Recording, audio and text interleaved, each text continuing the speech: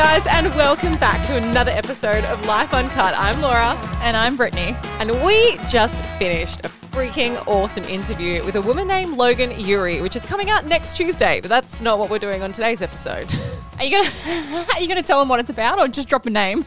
Are you soft launching an episode, Laura? I am. Guys, it's going to be the best episode that you've ever listened to. This one's going to be really good as well, but maybe we should tell you what this episode's about. Well, this is Ask Uncut. They know what this is. We don't. You'd ask us your questions and we answer it. I think we don't need to go into that one. Well, maybe there's a new listener who doesn't know, and this is where we answer your deep, dark, and burning questions. But before we get into unpacking all of the messed up shit that's going on in your life at the moment, Britt, have you watched Squid Game yet? Okay, a few people have asked me this and I have seen it everywhere. Obviously, I'm in quarantine at the moment and I'm almost, I think, halfway through.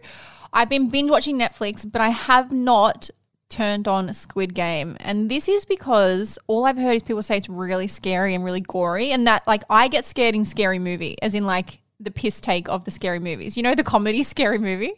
And that scares you? It scares me because it's like too close to the real thing. I'm such a pussy. Like, I can't watch anything scary or I'll have nightmares. So I haven't yet watched it. One thing I have, look, I'm going to come in with a recommendation, and I do think that I'm behind the times. I think I'm late to the party, but it's Peaky Blinders. Have you watched that, Laura? Have not seen Peaky Blinders. Do not know. I thought I had seen the whole of Netflix now. No, so I have seen Peaky Blinders. You know when you're scrolling your Netflix of things to watch, you see the same shows, but you always just bypass them because you're like, that's probably so shit.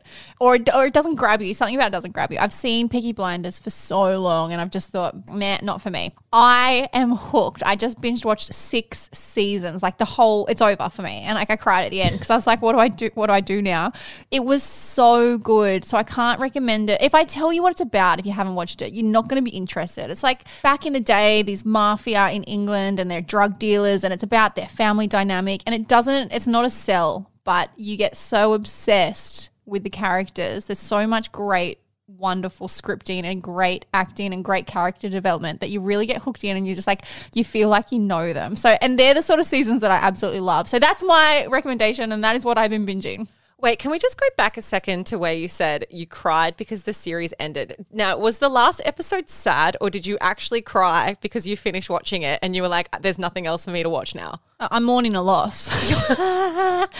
Okay, so this happened with me with Outlander. When I read the books, there are also 6 books of Outlander. It took me like 2 years to really like get through them. I was at school.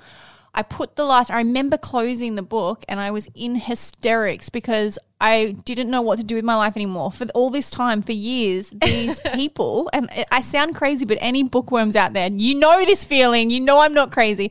But like when you're that invested, you're mourning a loss, because I went back and read the whole series twice. But if it's a good writer, you feel like you're there with them and you feel like you know them and you are so invested in their story. And anyone that knows what I'm talking about, I'm not crazy. There is a feeling that you can mourn a loss when you finish a good series of book or TV. So that's my defense. Okay, well, I have started Squid Games, and I'm going to tell you, when this trauma is finished, I am not going to mourn a loss. I'm going to be very happy that this is the end and it comes to an end.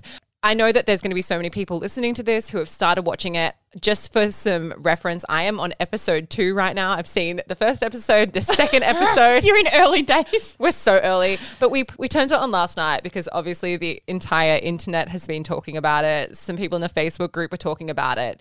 It is fucking chaos. And I'm not going to give away too much about it for fear of spoiling. I mean, I can't spoil it. I've only watched 2 episodes, so I can't spoil it for you. But it is this dystopian reality where they are basically, I mean, if you've seen The Hunger Games, it kind of has a very similar premise to The Hunger Games, except it was created in Korea. You can either choose to watch it dubbed or you can watch it subtitled.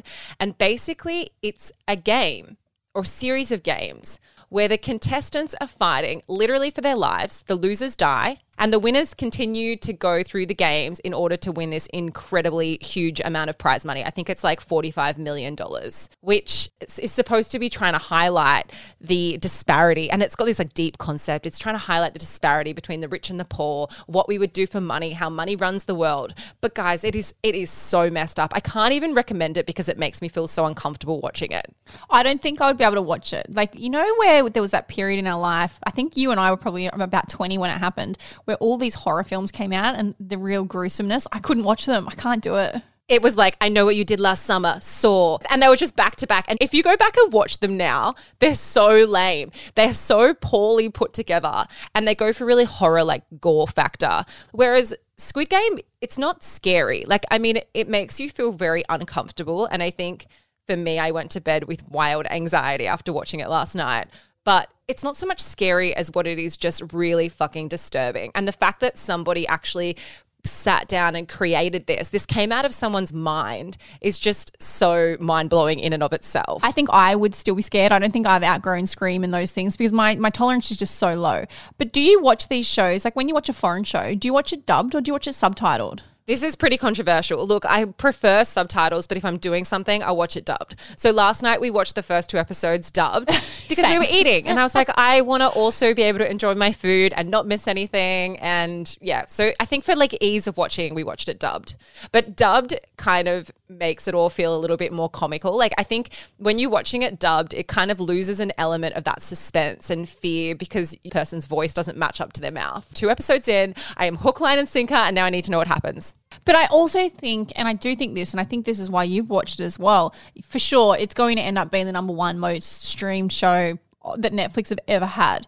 But I think a lot of people are watching it because it's everywhere. Like there's been so much talk about it. It's everywhere I look. People are talking, tweeting, resharing. It's all over every platform. Squid Games. I think there's a lot of people that are like, would never be interested in it or would never watch it. And they're like, well, all right, fine. Like, let's just see what the fuss is about, which I feel like is probably why you've checked into it now. Cause you're like, probably not something I'd watch. I'll probably end up watching it because eventually it's going to get the better of me when everyone's talking about something.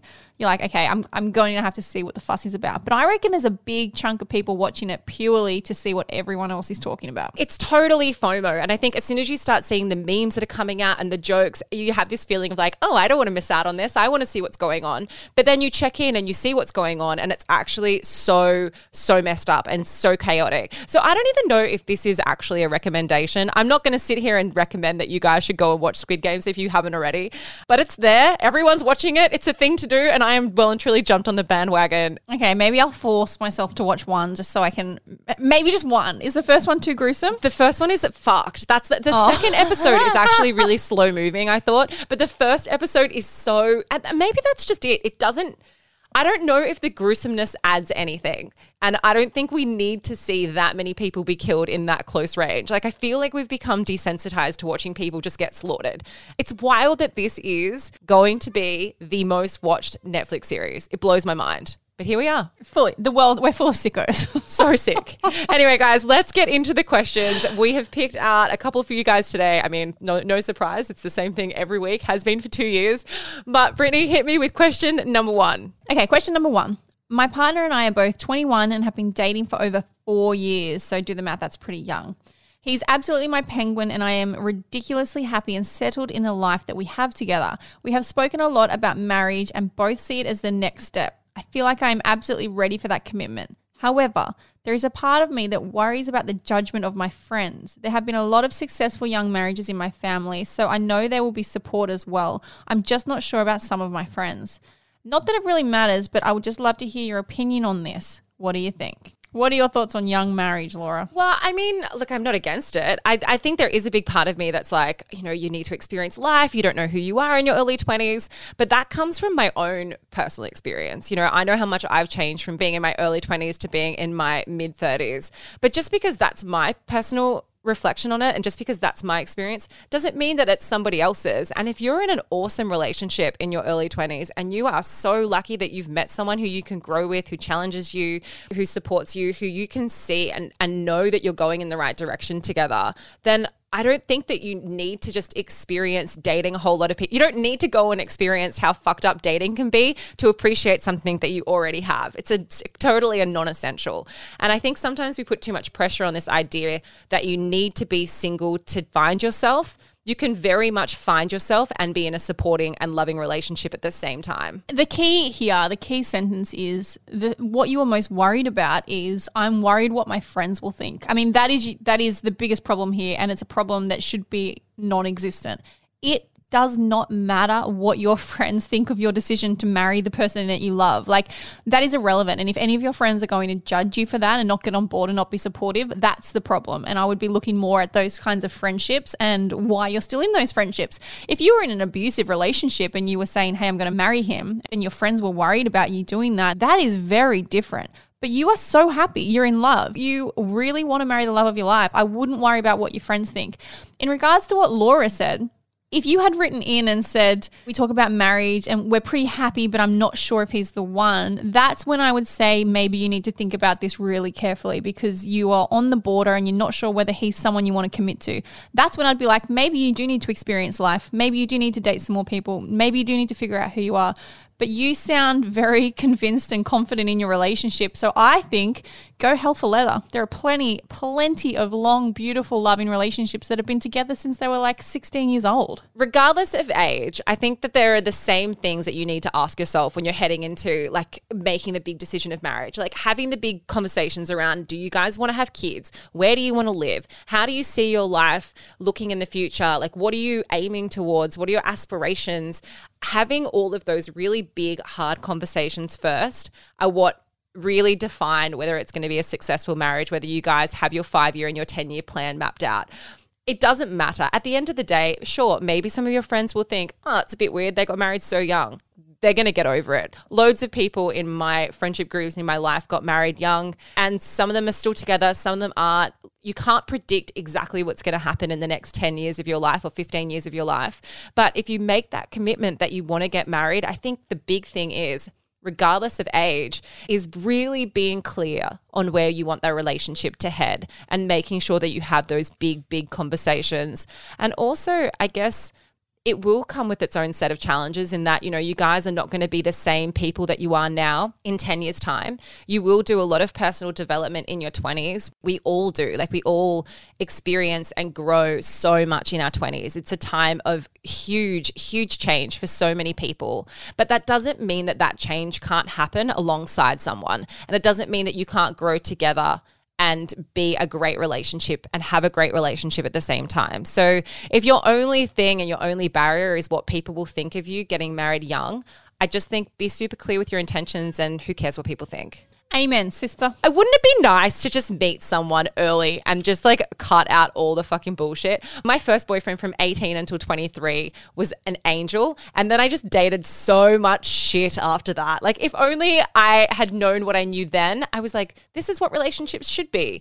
But I then kind of got a bit bored and then dated some other people. And I was like, I really need to fuck things up before it gets good again. Honestly, my relationship from 15 to like 23 was what dreams are made of. Like, in hindsight, I'm like, he was just such a nice guy. But for me, and it's exactly what you said, Laura, you do grow so much in your 20s, like 100%. I am a different person.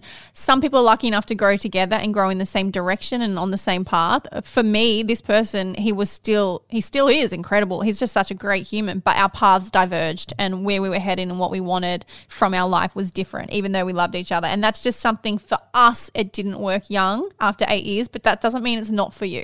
And also, the last thing I want to say on this as well is, like, sometimes when you are young and you're in a good relationship, you don't necessarily value how good it is or what you're getting from that person because you don't know. You don't know. You don't have a point of comparison. You think that you're supposed to experience dating lots of people. You think that you're supposed to put yourself out there.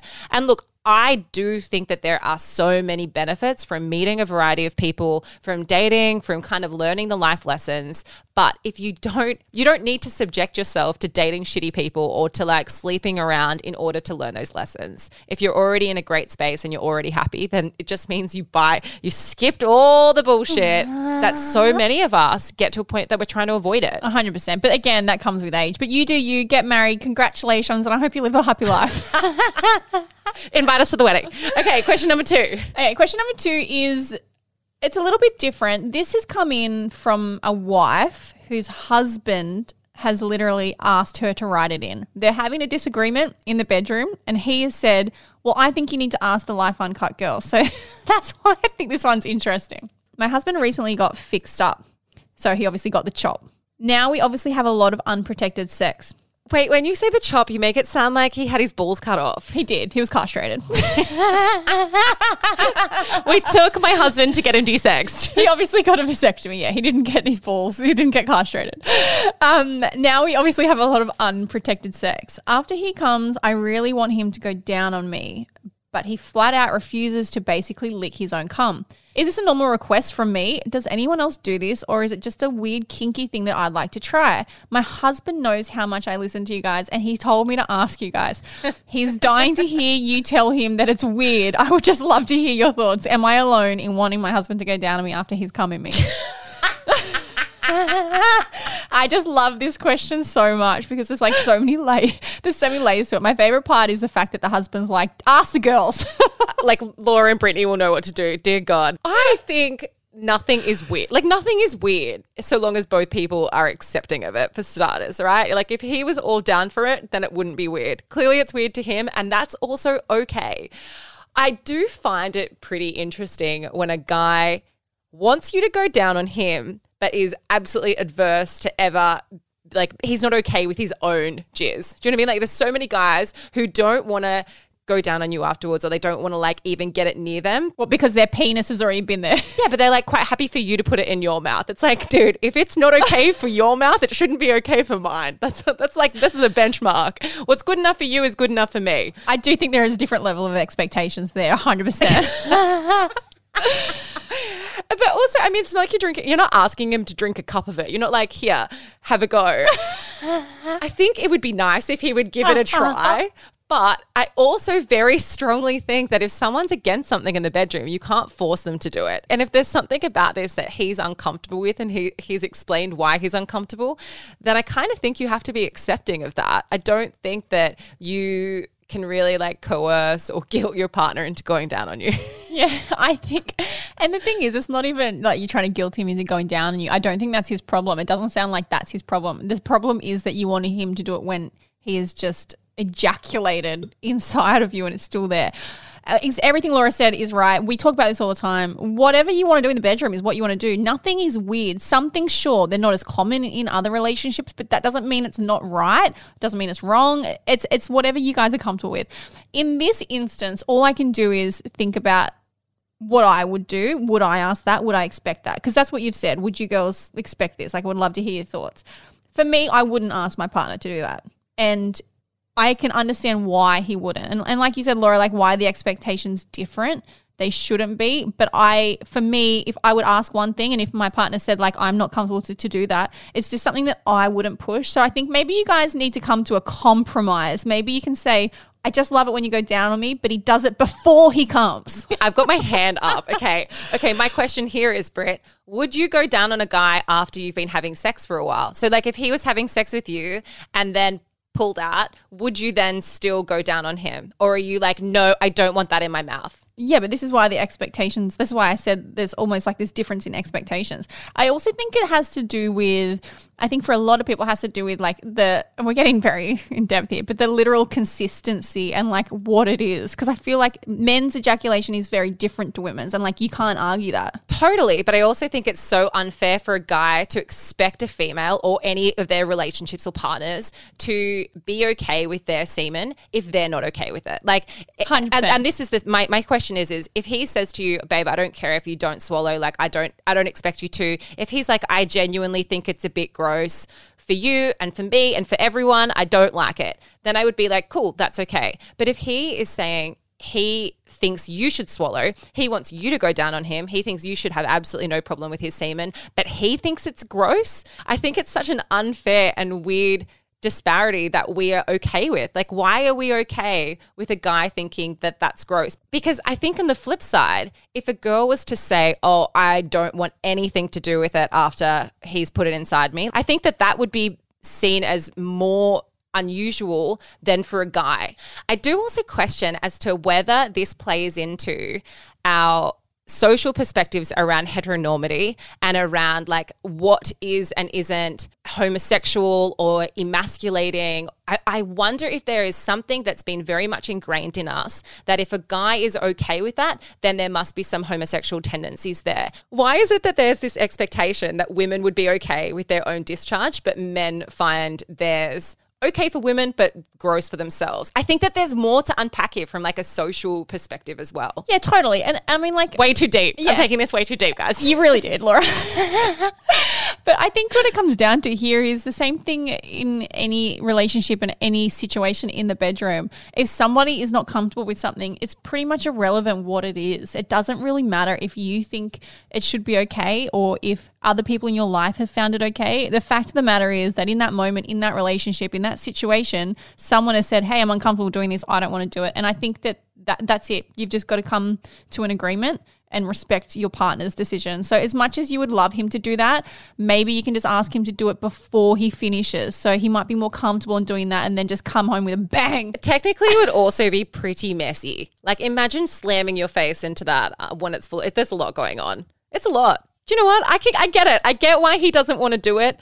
I understand, you know what, that sucks for you if that's like the one kink that you need to get off on. But at the same time, I can see this from both perspectives. Yeah, so if you don't want him to hear that, don't just tell him we didn't answer the question. Don't let him listen to the podcast. Okay, next question. Okay, question number 3. Let's get into this one. Now, we had a couple of questions that were similar to this week, all around loud sex. Some of them were in regards to their housemates, but the one I'm going with is in regards to a neighbor. So I think like the advice is slightly different, but here we go. So the guy who lives in the apartment below mine has sex with his girlfriend every night, and she is so loud, like screaming loud. That's all I can hear, and when I'm asleep, it wakes me up. Sometimes it even wakes the dog up too. They're at it now whilst I'm typing this. There is literally no peace, and it goes on for ages. I love that it's happening in real time. And it goes on for ages. Am I being a bitter old cow because I'm single and not getting any? Or do I have a right to not hear extremely loud sex and moaning when I'm trying to sleep almost every night? If it's the later, how on earth do I approach the subject? Do I write a note? Do I leave it under the door? Face to face? Do I publicly shame him in the building's Facebook group? No, I'm joking. I won't do that. But what are my options, guys? How can I bring this up, or how can I enjoy my evenings again without having to listen to my neighbor having outrageous sex? She's even written, do I dob him into the real estate agent? I mean, no, the real estate agent's going to tell you to go get laid. I think that this is pretty common, and we do get it a lot, and I have a lot of friends that have talked about it. I have been in this situation, especially for example, where we live in Bondi in Sydney, and this is in a lot of high density city areas.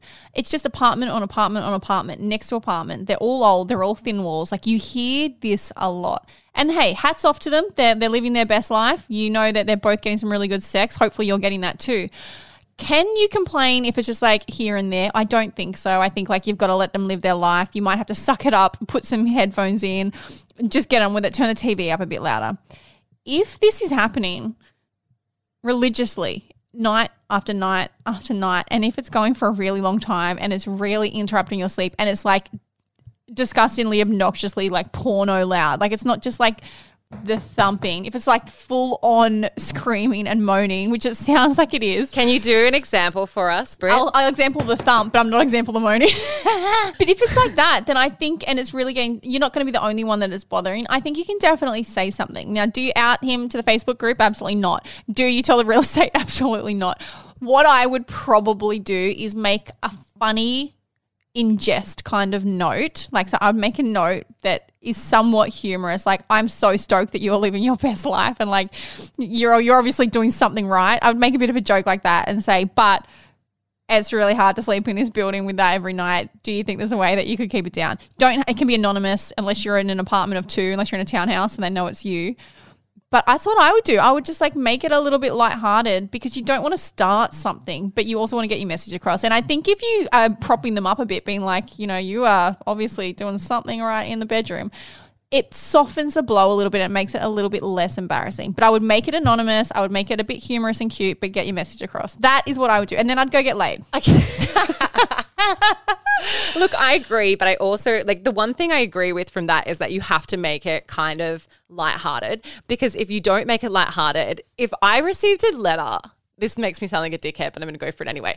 If I received a letter that was like, I'm really angry that I can hear you having sex, and it was like real bitchy from my neighbor, it wouldn't motivate me to be quieter. Put it that way. It would You'd be worse. You'd be louder. It would make me so angry and be like, oh my God, my bitter neighbor who's so old and doesn't have sex and is an angry, sexually deprived person. It would make me turn up the theatrics tenfold and just be so much. You'd go for the Oscar. I'd fucking go for gold, guys.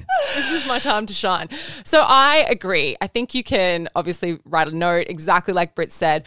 I do think you can maybe try some like noise cancelling headphones or get some earplugs first. Like there are other things that you can do in your own space to try and minimize how much somebody else in another apartment is upsetting you before you kind of go out of your way. But you have to keep it lighthearted. There's a very good possibility that they don't know. They don't realize that you can hear them. I think that would probably be the more common. Option B is that they think maybe you can hear them and they genuinely don't care. So even if you do say, hey, guys, like I can hear you having loud sex, they may not want to change the way that they have sex. Maybe she doesn't realize she's being loud. Maybe she doesn't care that she's being loud. But I think there's no harm in putting it out there. I just think you have to live in this building with these people. You're going to see these people. Don't create an environment that makes you uncomfortable or them uncomfortable when they are your neighbors. I just think what I would do, and I mean, I like to think I'm a considerate person, but if I got that message, my feeling would be embarrassment. I wouldn't say, fuck you, I'm turning up the theatricals. I'm going for the Logie. Watch this performance. Sit back, get your popcorn.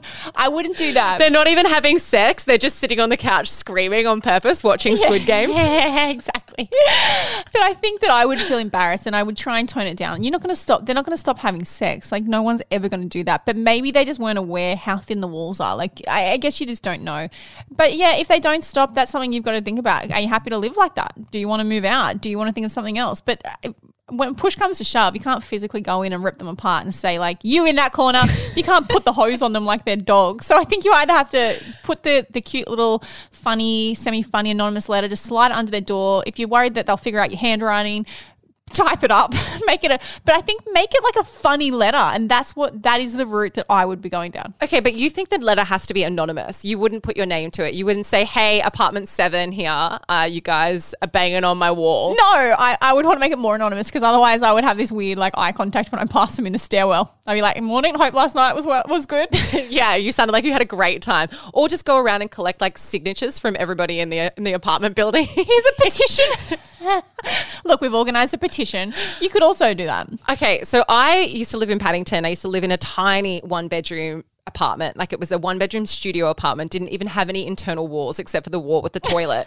And all of the apartments in this building were the same. I lived directly below a couple and she was this tiny little like 5-foot blonde, petite little thing. He was a giant and she used to scream like she was being murdered. She used to scream the house down, scream every night. Like it was exactly this. It was so wild. And what did you do? Nothing. I just listened. I just recorded it. I couldn't bring myself to do anything. I didn't want to make them embarrassed. I felt wildly uncomfortable by it. But I was also in my early 20s. And I think back then having like difficult conversations, I felt really like I wanted to avoid conflict. They think the way that you've described this is like an anonymous letter. Hopefully you don't get caught putting it under their door. Keep it super lighthearted, which is like, I'm so happy you guys are getting some. I'm a little bit jealous, but also like it's very loud, is the only way to kind of attack the situation. And I know that there'd be listeners out here now that have gone through this, and I think we've touched on it in the discussion group in the past, but if you guys have ever actually written a letter and you have made it funny, maybe you haven't made it funny, maybe it's a bit like straightforward and sharp, let's talk about it in the discussion group. So I want you guys to just like start a little thread because I know that some people have written in saying, I've done this before. Like I definitely wrote a letter. So put them in the discussion group and hopefully we can go and check other people's experiences. Wait, I have Matt here for 1 second. He's just walked into the room. I've been handed Lola. Matt's about to leave to go to the gym. Matt, if you had someone who is extremely loud at sex, I know that you have once before, you've told me, what would you do? How would you mitigate the situation? So basically, I mean, I'm not going to tell you the full rundown on this, but basically this girl has a neighbor who has really loud sex. But if you were the guy having sex with someone and they were screaming, what would be your reaction to that? I was once with a girl who was extremely noisy to the point where I thought she was taking the piss. But I would have to say, mid-sex, I'd be like, can you please just be quiet? I have roommates, please. And she'd be like, ah! And I'd be like, please, like, come on, what are you doing? I said you can't make that much noise. My neighbors are going to hate me. And she just wouldn't be quiet. Do you think she was faking it, Matt? Testament to myself as a lover. I mean, I'm painting a pretty good picture here right now. Yeah, I reckon she was compensating. And she just couldn't help it. She just couldn't help herself. Like, she just couldn't keep quiet. I would plead with her because it was embarrassing for me the next day with my roommates to then come out into the living room and have to face them and be like, hey, I'm really sorry about, that screaming person. I promise they weren't in pain last night. That would make me uncomfortable in a situation. I haven't really ever been in that situation. I mean, talking about sleeping with someone that's really loud, but I would find it quite off-putting. If I was sleeping with someone and they were just like screaming, I'd be like, is everything okay? There are a lot of people out there who don't realize, they just don't even have any idea about their own acoustics, and they don't know that they can hit some pretty exceptional high notes. Well, I also think some people think that their partners, I think they think it turns their partners on, like they're encouraging their partner almost. And some people it might. Like, like you're doing good, sweetie. Yeah, you're doing great, cutie. Or maybe it's an exaggeration of trying to encourage them to do a certain move or a certain position. So maybe when someone gets into the position, they're like, oh, if I am really over the top right here, he'll realize that I like this and he'll continue to come back to this position. There could be so many underlying factors here. I'm like having this conversation whilst Lola is on the ground in front of me. Things are getting weird. All right, well, I think we're on a bit of a roll, so we're going to go a bit further today, and I'm going to throw in a fourth question. Are you all right with that, Laura? A bit deeper, a bit darker. Throw it in the mix. No, it's actually, I'm trying to actually wind it down. It's not deeper or darker, but I think it's a nicer way to finish. Help. 2 months ago, I met this guy. We got along so well. Things were going great until one day he literally vanished. I just never heard from him again. It was the ultimate ghosting. I was devastated and I was confused. However, he popped up to me apologizing recently for how he had treated me, said that he feels really terrible. He wants to hang out again and he respects that there may never be a chance for anything to happen again. What do I do? Do I give him a second chance, or is he just back for sex, and should I leave that alone? Dun, dun, dun. I'm like a no. I'm a no. Don't give that another chance. Yeah, I probably would. Look, okay, I probably would too. I probably have. But if somebody has treated you so disrespectfully, like if it's someone who you were dating, who you actually really liked, and then they just fucking ghosted you, there is so much disrespect in that. Why would you give him another chance? Why would you open yourself back up to being hurt by someone who has already shown you exactly who they are? And I say, yes, I probably did in the past give that exact person another chance and it didn't work out. I agree with what you say. Like, people do show you who they are with their actions 100%. And as long as they follow through with what they're doing, he definitely made you feel really shitty, and that's important to remember.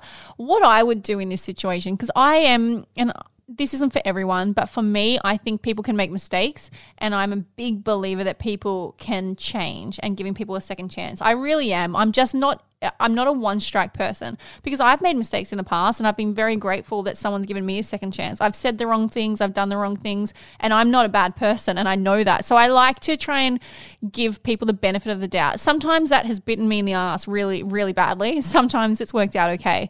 What I would do is ask why. Don't make it easy for him, but maybe you can entertain the idea. What happened? Why did you really hurt me? I was really fucking confused. Why did you leave? Maybe he has a good answer. Maybe he's like, I don't know. I got scared, I panicked, and I ran.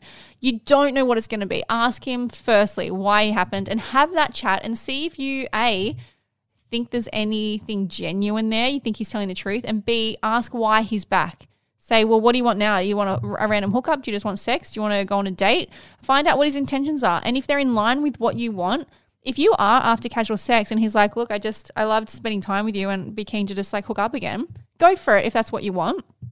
If you want a relationship and you want to actually date and he's still saying I'm back but I still want something casual, don't even entertain it, because it's never going to end well, and you have to listen to what they're telling you. Like, he's telling you what he wants. He's showing you with his actions.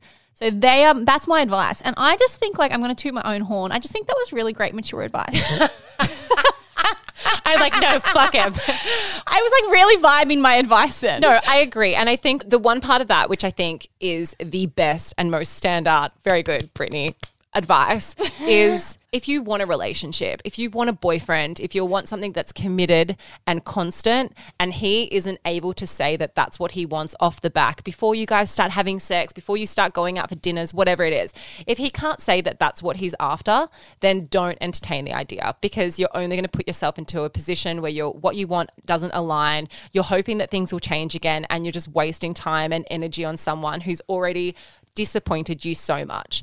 I guess my big thing around ghosting is that it's so friggin' cowardly. It's such a severe way of getting rid of someone and removing someone from your life. It's such a cowardly way of being like, oh, I don't want to have to deal with conflict, so I'm just going to disappear.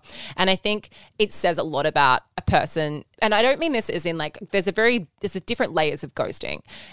If it's someone who you've literally been dating, who you've started to form a connection with, you've gone on several dates, you've talked about what you guys want, things are heading in the right direction, and then they just totally go silent, unfollow you on dating apps, unfollow you on Instagram, block you on Facebook.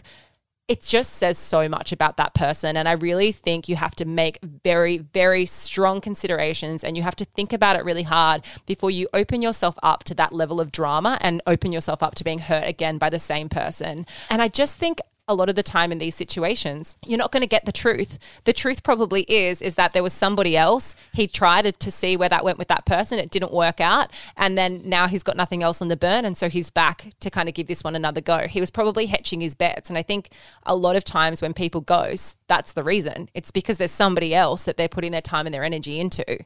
So just be really mindful and really wary whether you think this person is worthwhile opening your life up to the drama.